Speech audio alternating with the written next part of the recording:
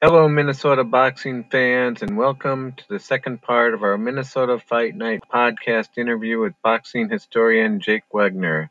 I'm Brian Johnson, and my co-host is Sean Strauss. In this episode, Jake shares stories about Minnesota boxers who aren't yet in the Hall of Fame, but perhaps should be.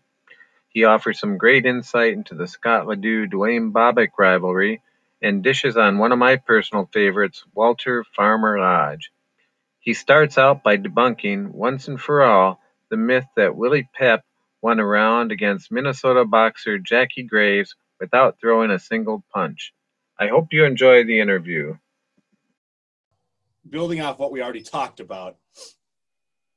So Bert Sugar was a friend of mine, not a close friend, but we were both members of IBRO, and I called him a handful of times. He called me twice.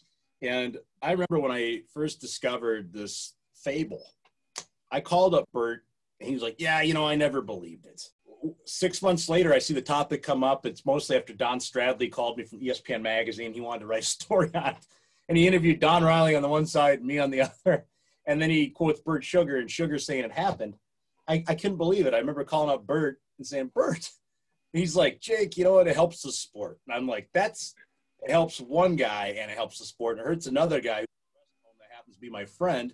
Later, I was one of his pallbearers, but it hurts that person's, though, mystique. Like there's some sort of buffoon in the ring, And listen, nobody's that good where they could do that and entire round. Somebody would have noticed it. It's nothing against Willie or Don or anything like that. I wish it were true so you could almost sit and say it's something that's true in the sport of boxing. But anybody who's serious about it, there's absolutely zero evidence. At the time, I even interviewed 11 people who were alive, who were there at the fight. Jim Glancy and Bill Kane and other people that you probably wouldn't know, and Jackie's brother Harold, and some people from Austin, Dave Buxton, and all these names that come to mind that were there. Nobody ever even heard of that. They actually recalled the early rounds of the fight being extremely fierce. It was interesting. But, yeah, it's nothing more than a fable. Yeah, I know I told you I looked at both papers, both the local papers here and also the East Coast papers, in particular Hartford, Connecticut. Yeah. And, yeah, the third round, which was the supposed round where Pep didn't, throw a punch and won, it actually said it was his best round of the fight, so. Yeah, they talk about him punching Graves into the ropes. Exactly. The force didn't do that, so it was, something else did. People forget, this was not some club fighter that he fought. This was Jackie Graves, who was all over the place. He was the number 2 rated featherweight in the world at the time, and not by accident. This is one of the pound for pound hardest punchers in the featherweight division ever. And he has a great resume. He had a great amateur pedigree. Beat guys like Tony Gennaro in the amateurs and all sorts. Blew out Charlie Riley in 2 rounds, and nobody else could do that. Charlie Riley was an equally powerful puncher from St. Louis. He wasn't like he was fighting some chump, and he didn't even do that against anybody else either. So and much less the southpaw here now to tip it off. So it just, like I said, we don't need to belabor it. It just didn't happen. That's all. Yeah. So before we move on for that, I guess I just wanted to say thanks for doing everything you did to get Graves a headstone. And for the fans who don't know about that, Graves was buried and didn't have a headstone. And Yep. When I was flattered when the family asked me to be a pallbearer, and I did a slideshow at his wake, and my wife and I spent the night in Austin, and we had that ready for the next day and the funeral. And I just remember there was snow on the ground. I don't remember exactly what day he even died, but it was cold. And so I came back the following spring when I happened to be through that way, and I could not find out. I got a pretty good memory. I find his grave, and I'm thinking, what the heck? I know it's, so I went to the office, and they said, yeah, he doesn't have a marker. And I'm like, he doesn't have a marker? So he's just grass? They said, yeah. And I thought, nobody should be just dirt and have no idea that you're being stood upon, much less Jackie Graves. So to the, I think his name was Tom Steim at the time, was the mayor of Austin, and donated a little money of my own. And then we also had, we approached, I think it was It's a local memorial company that made headstones. I can't think of the name off the top of my head. It's on the headstone. But they pitched in, I think, 50%, and then we had to raise the rest. And really, I'd almost like to still do something like that. There's a lot of fighters that don't have graves. Oscar Gardner is one of them. His brother Eddie's right next to him. So it goes Oscar, Eddie, Joseph. Joseph never really fought. But you got, they're all three unmarked graves in St. Mary's Cemetery in Minneapolis. I recently went on www.findagrave.com, and I created a virtual cemetery for Minnesota boxers and figures like managers and things like that. So even the guys that don't have a gravestone per se or a marker, I go and I take a photograph of the spot where they're actually at. Like Earl Blue would be another, Little Boy Blue. I mean, there's another guy who should be in the Hall of Fame. Blue has no marker. You know, his wife left him. He went to prison for an armed robbery of a Piggly Wiggly. He didn't actually do it. He was in the car that got away. At that point, he was pretty incapacitated, you know, from a fight, what the fights have done to him, even at a young age. You can read his parole officer's notes and the psychologist officer's notes of the Minnesota Historical Society from his prison record. I did. It was of complete desperation. The guy wanted to kill himself. He couldn't get a job. Even when he was released from prison, they said he had the mind of a 14-year-old boy. He walked on his heels. I mean, so he lost his wife. He lost his daughter.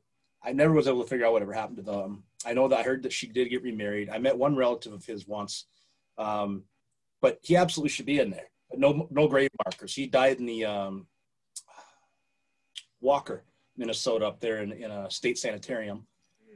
Early 70s, I would like to get him a headstone. I'd like to get Oscar Gardner a gravestone. I'd like to get Oscar's nemesis, Tommy Dixon, who died of tuberculosis in Arizona. Would love to get him a headstone. There's just so many headstones. Charlie Kemick, who's in there, has no headstone. He tried to have the drier climate of Colorado, ended up dying not long after he went out there, and one of the only fighters in history ever retired undefeated. No headstone. So I'm thinking maybe we could follow the same blueprint and get some free publicity and get like a local monument manufacturer to chip in, and then maybe do some sort of, crowdsourcing or something like that. Professor Charles Hadley has no headstone in Washington. There's a lot of guys. Danny Needham has no headstone. There's just a lot of guys that have no marker. To me, that's like the ultimate slap. It's almost like you never existed. And doesn't have to be anything fancy, but I'd like to see some of these guys get a marker. Fortunately, Graves was able to get one. It's a really nice headstone, too. It says Minnesota Boxing Hall of Fame in the back. It says World Boxing Hall of Fame, which is also inductee, gives his record. Has a nice photograph on the front. It's really good. Yeah, it's nice. It was very touching. Well, that was great that you did that, and what a great cause to try to get these other fighters headstones, that they give them they deserve it, and maybe someone listening to this podcast, who knows, might even step forward and help out with that cause. So yeah, you never know. I mean, there's a lot of good fighters that are dead, that have no headstone, that aren't even in the Minnesota Hall of Fame. Well, who are some of the boxers that should be in the Hall of Fame but aren't yet? There's a lot. It's not like we're done yet. There's a lot of guys out there who are not in the Hall of Fame. Billy Miskey Jr., you could make an argument there. Jimmy Gibbons, who really, was really Russell Anderson. He was actually the next door neighbor of Mike Gibbons. Idolized Mike Gibbons, and he was his chore boy. So he would do yard work for him. And then you go look up his record, though. He had a pretty damn nice run in the heavyweight division. He went by the moniker Jimmy Gibbons. Britt Gorman, who was a well-known referee in the 40s and 50s, he was actually a killer bantamweight. Now, his record had about 20, 30 fights that I updated on BoxRec. Johnny Stanton, another great referee, also a great fighter. I updated another 15, 20 for him. Babe Daniels, probably 15, 20 for him. He's the first cousin of Dick Daniels. Dick Daniels should be in there, so neither of them are in there. And not because people don't think they're worthy, but because we only can have so many each year. Floyd Sweet Pea Hagen, who was a killer puncher in the 1940s. His nemesis, mysterious Billy Smith from Minneapolis, could be in the Hall of Fame. Tommy Comiskey, who was a relative of the Gibbons. I think of Henry Shaft, who was a killer welterweight in the 1940s and 50s. You should check out his record on BoxRec. Some guys people don't know, like Wen Lambert, Jock Moore, guys like that. But then guys that people do know, Don Quinn, one of our state heavyweight champion, not in there yet. Don Jasper, state heavyweight champion from Duluth, not in there yet, would be a great one. Howard Mayberry, the Duke of Duluth, one of the great bantamweights in state history. check out his record, and I'm still finding ones that are missing. Another guy with a 100-plus fight career, not in there yet. I think of Al Van Ryan, really tough guy, really tough lightweight, welterweight from the 19 teens and 20s. Jackie Sharkey, there's another guy. You can't just look at his record. You know, I think he has like 50-some wins and 30-some losses. But look at the people he fought. I mean, world things like that, and hardly ever even hear.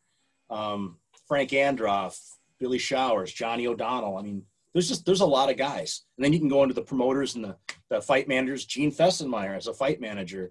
Ron Peterson, you can make a great argument as a fight manager and a matchmaker throughout the 70s and 80s. No, Ron's a little controversial, and Ron likes it that way. So have people's contributions. Tommy Burnett, the only guy who was pretty much promoting boxing during the 1980s. So there's a lot. There's no real shortage of names that could be in there under the trainers. Johnny Diotis was another great trainer. One thing that I always thought where maybe we got it wrong, though, in the Hall of Fame is, and I don't play about I was there that year, but Jimmy Potts is in the Hall of Fame as owning one of the more famous gyms of all time, the Potts Gymnasium. Potts should be there as a fighter. You look up his record. I did extensive research on. Probably took me 6 months in my spare time. But here's a guy who, when I started on his record, I think had 20-some fights. You go look, it's over 100. And he was a great fighter. He fought when he was an old man. They called him the grand old man of the ring. He fought as an old man by those terms. And Jimmy Potts was a killer lightweight. I mean, he was once looked at as a challenger for the title. So, I mean, we just got a lot of great names. And then John Hogman Sargent. I mean, definitely, we're talking about a Minnesota Boxing Hall of Fame here, and he was a big heavyweight name for Minnesota, 15, 20 years ago. He should definitely, he's certainly eligible. He should definitely be taken a look at. So we got a lot of good guys. The hardest thing to do when I was running the Hall of Fame was take emails and phone calls from people that aren't qualified. And it would be because it could be because of a lot of reasons. It could be because they didn't have enough pro fights. Yeah. Maybe they only had 5, 6, 7 pro fights, or maybe they weren't really that good as, of course, their own kin's going to think they were. Or it could be they had a really incredible amateur career, but a short pro career. And maybe the Hall of Fame goes towards that in the future, where they take into consideration, amateur fighters. I think it's hard to do because up until very recently, you talk about how bad record keeping was. That's even worse. Well, everybody knows about Dwayne Boddick and Scott Ledoux. Tell us about another great rivalry in Minnesota boxing history. I talked to Jimmy Hagerly before he died when I was getting really into this in the early 2000s, and he was living in Arizona at the time. He's a rough guy to the end. And when I asked him about Joe Schmolzy, because I was working on a book, one of the ones I never finished, it was called Land of 10,000 Bruises, 100 Years of Minnesota's Greatest Boxing Rivalries.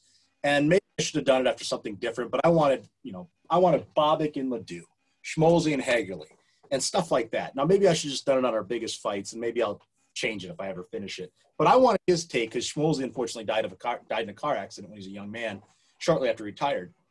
And when I brought up Joe Schmolzy's name to a 70-plus-year-old Jimmy Hagerly, he goes, "That effing SOB." I said, "You hate him?" He goes, "I don't hate him. That's just how you talk." He goes, "I still dream about him." I said, "You?" He goes, "I still do." And he started laughing. He goes, "I still dream. Out of all the people I fought, I dream about Joe Schmolzy. Our 4 fights, my gosh." He goes, "I still live those fights in my head."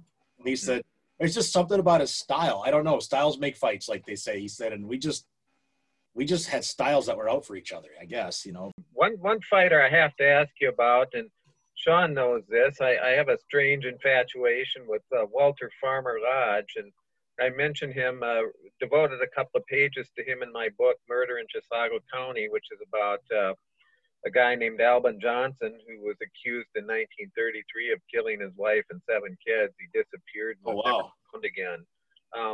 But Alvin Johnson had a brother-in-law named Farmer Lodge. Farmer Lodge was married to Alvin Johnson's sister, Esther. And so that's how I actually found out about him. And then I did a little history on Farmer Lodge, and I learned that he was a favorite sparring partner of Jack Dempsey. He fought Jack Johnson in Havana, Cuba, fought Primo Carnera.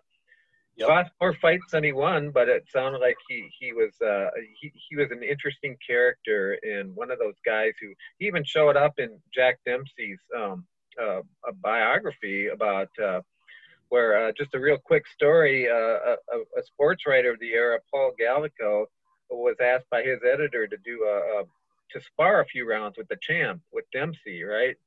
So before the sparring match with Gallico, Dempsey had a little setup with Farmer Lodge where he knocked out Farmer Lodge cold, and then had Farmer Lodge carted out in a stretcher, moaning and groaning to scare the jeebers out of Gallico.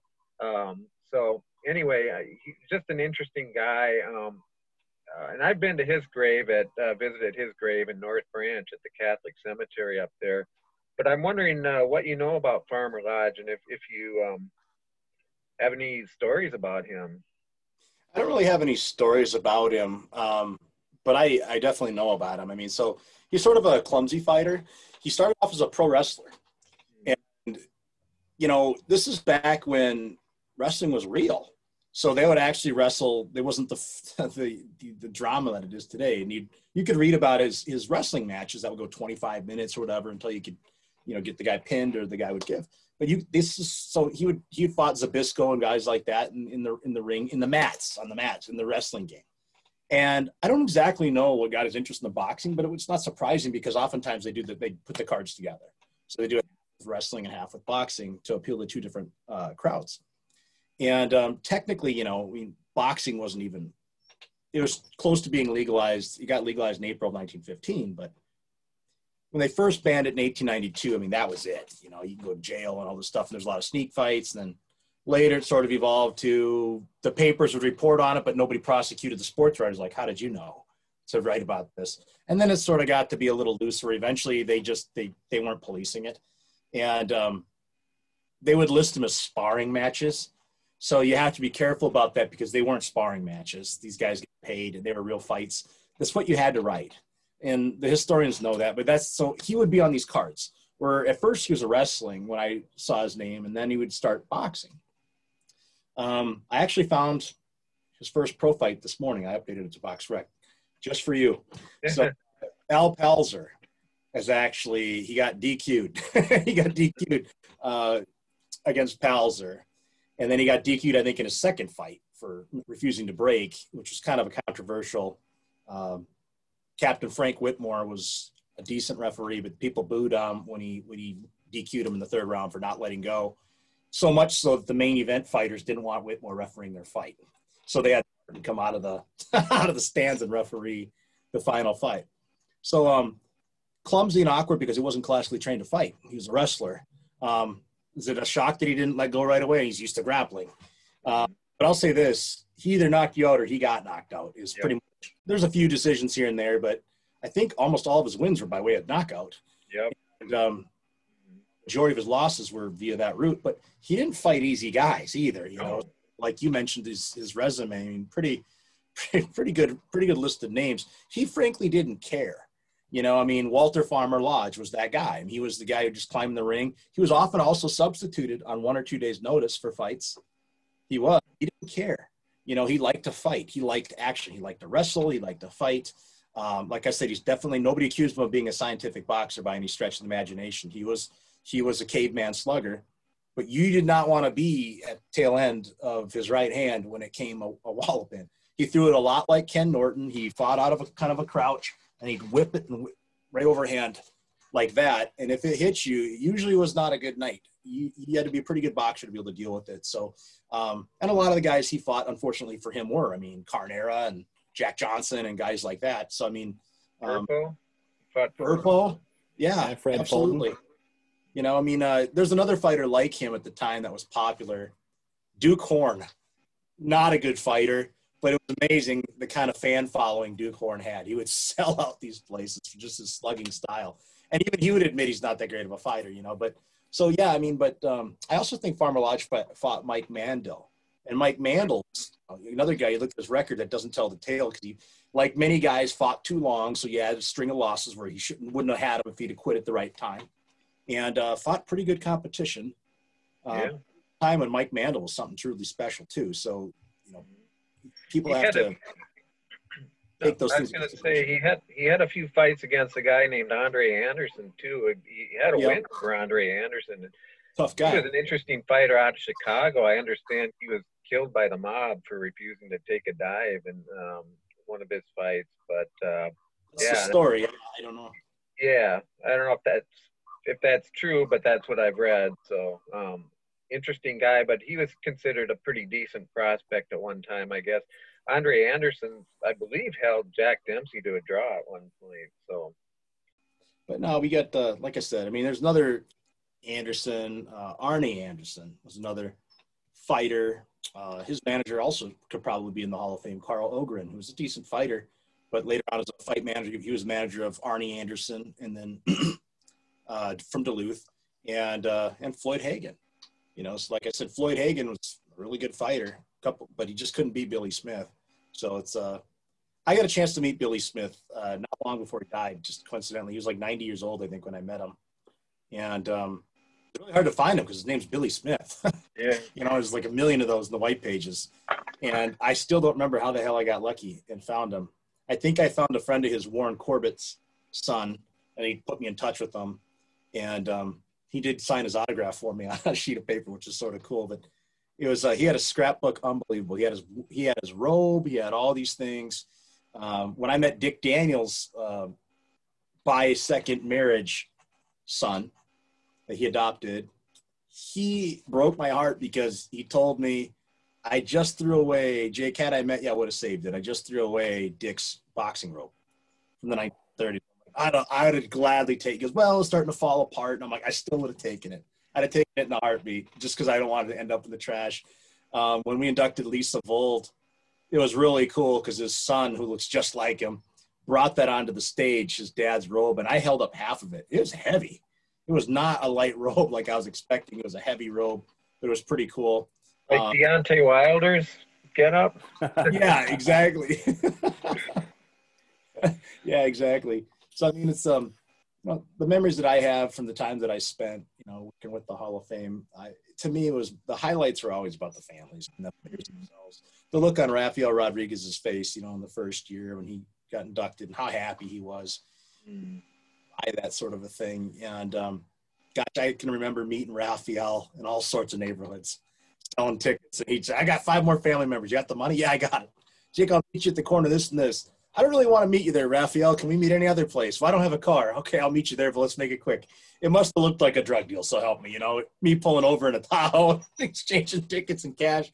But I sit and think about memories like that. I think about Scott Ledoux and Dwayne Bobbick. When I was interviewing them for that book that I never finished on their rivalries, I mean, it was so much fun because they really didn't like each other to the very end. It was that big of it. I mean, I was, crapping in my diapers when these fights were happening, 76 and 77. But I became an expert on them because I read all every day's newspapers from like 3 months prior to like 3 months after. And Scott would be like, I forgot I even sparred with Louis Hankinson. Yeah, you're right. And we'd be out at the Sandpiper, Inn where Joe Daskowitz managed me, and we'd put out an outdoor ring. That's right. And so, Scott never would give Dwayne credit. I asked him the same question I asked him before, and I said, Scott, you ever going to say anything nice about Dwayne? And he said, you know what? I'll say this.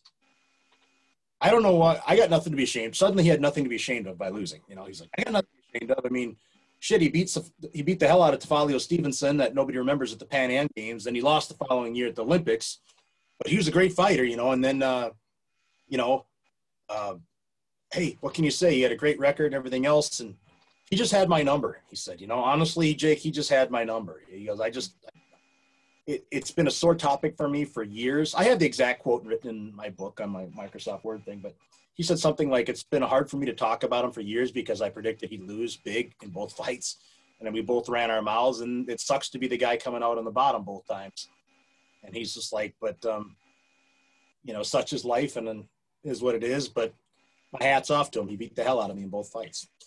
So it's interesting how that goes because matchups are everything. We know what Ken Norton did to Dwayne Bobbick. I remember watching that fight on TV, first round knockout. Ledoux fought Norton very, very well. Well, he almost knocked him out. So just those matchups are so important. You're right. Styles are definitely different. Scott had a way better chin than Dwayne did. I mean, in my opinion, if Dwayne – Sean and I talked about this a little bit. Dwayne described himself as a slow starter, you know, and so the guys that would get him quick, like John Tate, and like, what was that, 79 or something like that? John Tate, you know, Ken Norton, get trouble. But he was also, I can't believe for the life of me, having been trained by, you know, Eddie Futch and guys like that, I don't know how they didn't seal up his mistake of being so susceptible to a right hand. Mm-hmm. It was always that was the deadly bullet for Dwayne, was getting hit with a right hand. From Tafalio Stevenson to gosh, what was the South African guy's name that got him? Kelly Canozzi, or from him to John Tate to, I mean, it was always that, to Ken Norton. But the slow starter thing always puzzles me too. Here's Dwayne Bobbitt, with no argument at all, one of the most successful amateur boxers of all time. Mm-hmm. Knockouts.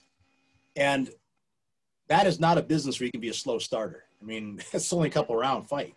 Yeah. So he's used to being a fast starter, and then he goes to the pros. I never really had a chance. I guess I had a chance. Never thought to ask him why that transition was so different. But yeah, you know, different. And Norton was a little bit more shop worn by the time. He was at the very end of his career when he met Ledoux, to be fair. Right. And there was a lot of people that, if you read the magazines and the articles at the time, I mean, Dwayne was predicted to win. Not by everybody, but by a fair amount. Oh, yeah. Of people to win that fight. You know, I do remember talking to Dwayne, like, what the hell went wrong? And he told me, you know, it was the only time in my career, it's the biggest fight of my life, and I was left all alone in the dressing room. Nobody's warming me up. I'm not hitting ads. Futch was nowhere to be found. I don't know. To this day, I don't know where he went. He goes, there'd be celebrities coming back in. The Star of the Fall guy was coming in, and Lee Majors and all these other people coming in wishing me luck. There was nobody. Everybody was gone. Murphy Griffith, you know, Emil's uncle, who was also his trainer.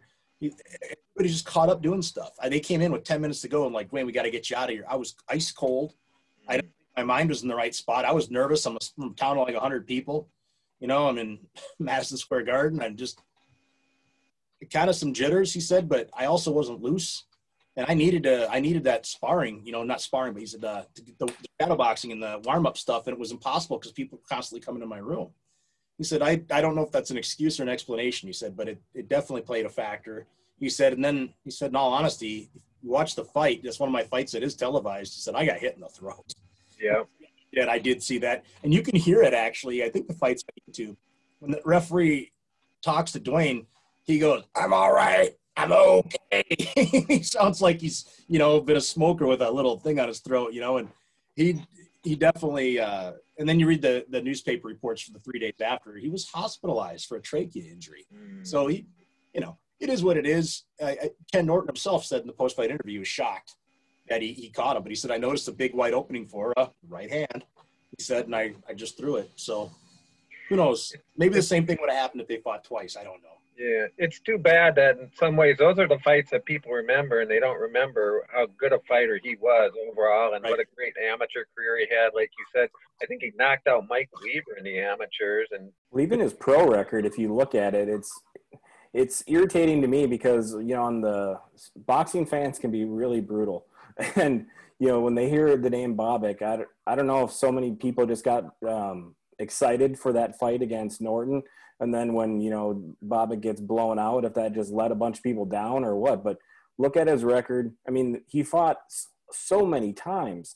Like, he fought more times in a year than some fighters fight in like 4 years.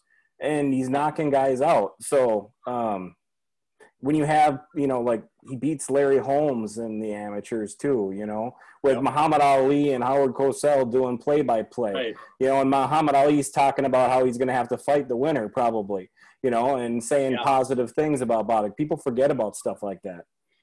Yeah, and I mean, he was arguably one of the better body punchers of the entire 1970s. And that was Dwayne's big thing, was body punching. I mean, we have film. I have it someplace. We played it on the Hall of Fame highlight reel of him knocking a guy down with such a brutal body shot. It's probably one of the best body shots I've ever seen in my life. And the guy actually stops in the middle of the ring and he keels over. Like, Dwayne had to stand back. He didn't know what to do. Like, he literally was standing straight, but he was bent like at a 90-degree angle straight over. And Bobbitt looks at the referee and He's not sure if he should. So then Bob starts jabbing his head because he doesn't know what to do, which is down by his waistline. The guy stands up and he falls back in the ropes, and Dwayne hit another pile driver right to the basket, and the guy just crumbled. It's, you know, the guy who used to knock people out with his jab happened 3 times in the pros, knockout. So it's just, you know, he's an underrated fighter who got a bad rap because of the major thing with Norton and stuff like that. But he was better than that. You know? He was a better fighter than that. Oh, Jake knows I could talk to him for hours upon hours, and you know, we're just, you know, getting my brain moving basically about all the stuff, you know, we could talk about. But I just wanted to say thanks again, Jake, you know, for number one, everything you've done, but then for also sitting down with us today and getting to talk a little bit about some of the names, especially that, and you, not just some, you threw out a lot of names that I know I'll be listening back and we're going, what did Jake say? And I'll be looking up, and it's going to help me with the stuff that I'm doing, you know, looking up the Minnesota boxing history and sharing the news clippings. You know, that's a huge passion of mine. Yeah. I love it. So just thanks. To have another guy who's interested in the history. For a long time, it's just been me and Jesse Kelly. And Jesse's one of my closest friends, very smart boxing guy. And we just, Jesse started off with the modern, and then as we became friends, he helped out so much with the Hall of Fame. He's just been a great friend to have and an ally in the boxing world. And he's gotten really interested in the old school stuff too. So it's always, you can never have enough people. And one name I don't know if I mentioned, but he absolutely should be in the Hall of Fame, without a doubt, was our state light heavyweight champ, Kelly Ward. Kelly Butcher Boy Ward. Butcher Boy, yeah. In there. And I'm sure he will in the next couple of years. But people should go and check him out on BoxRec as well. So he had a great career. He could have went longer, but his wife, when he got married, told him to quit. So I don't like a lot of different fighters. But thanks for having me on. Boxing, especially the old school stuff. Yeah, hopefully we can do it again. Thank you, Jake. Yeah, let's do this again sometime. It's really been enjoyable. Been just a blast talking to you about likewise. Boxers. So thank you so much. Yeah, always fun. Thanks for having me.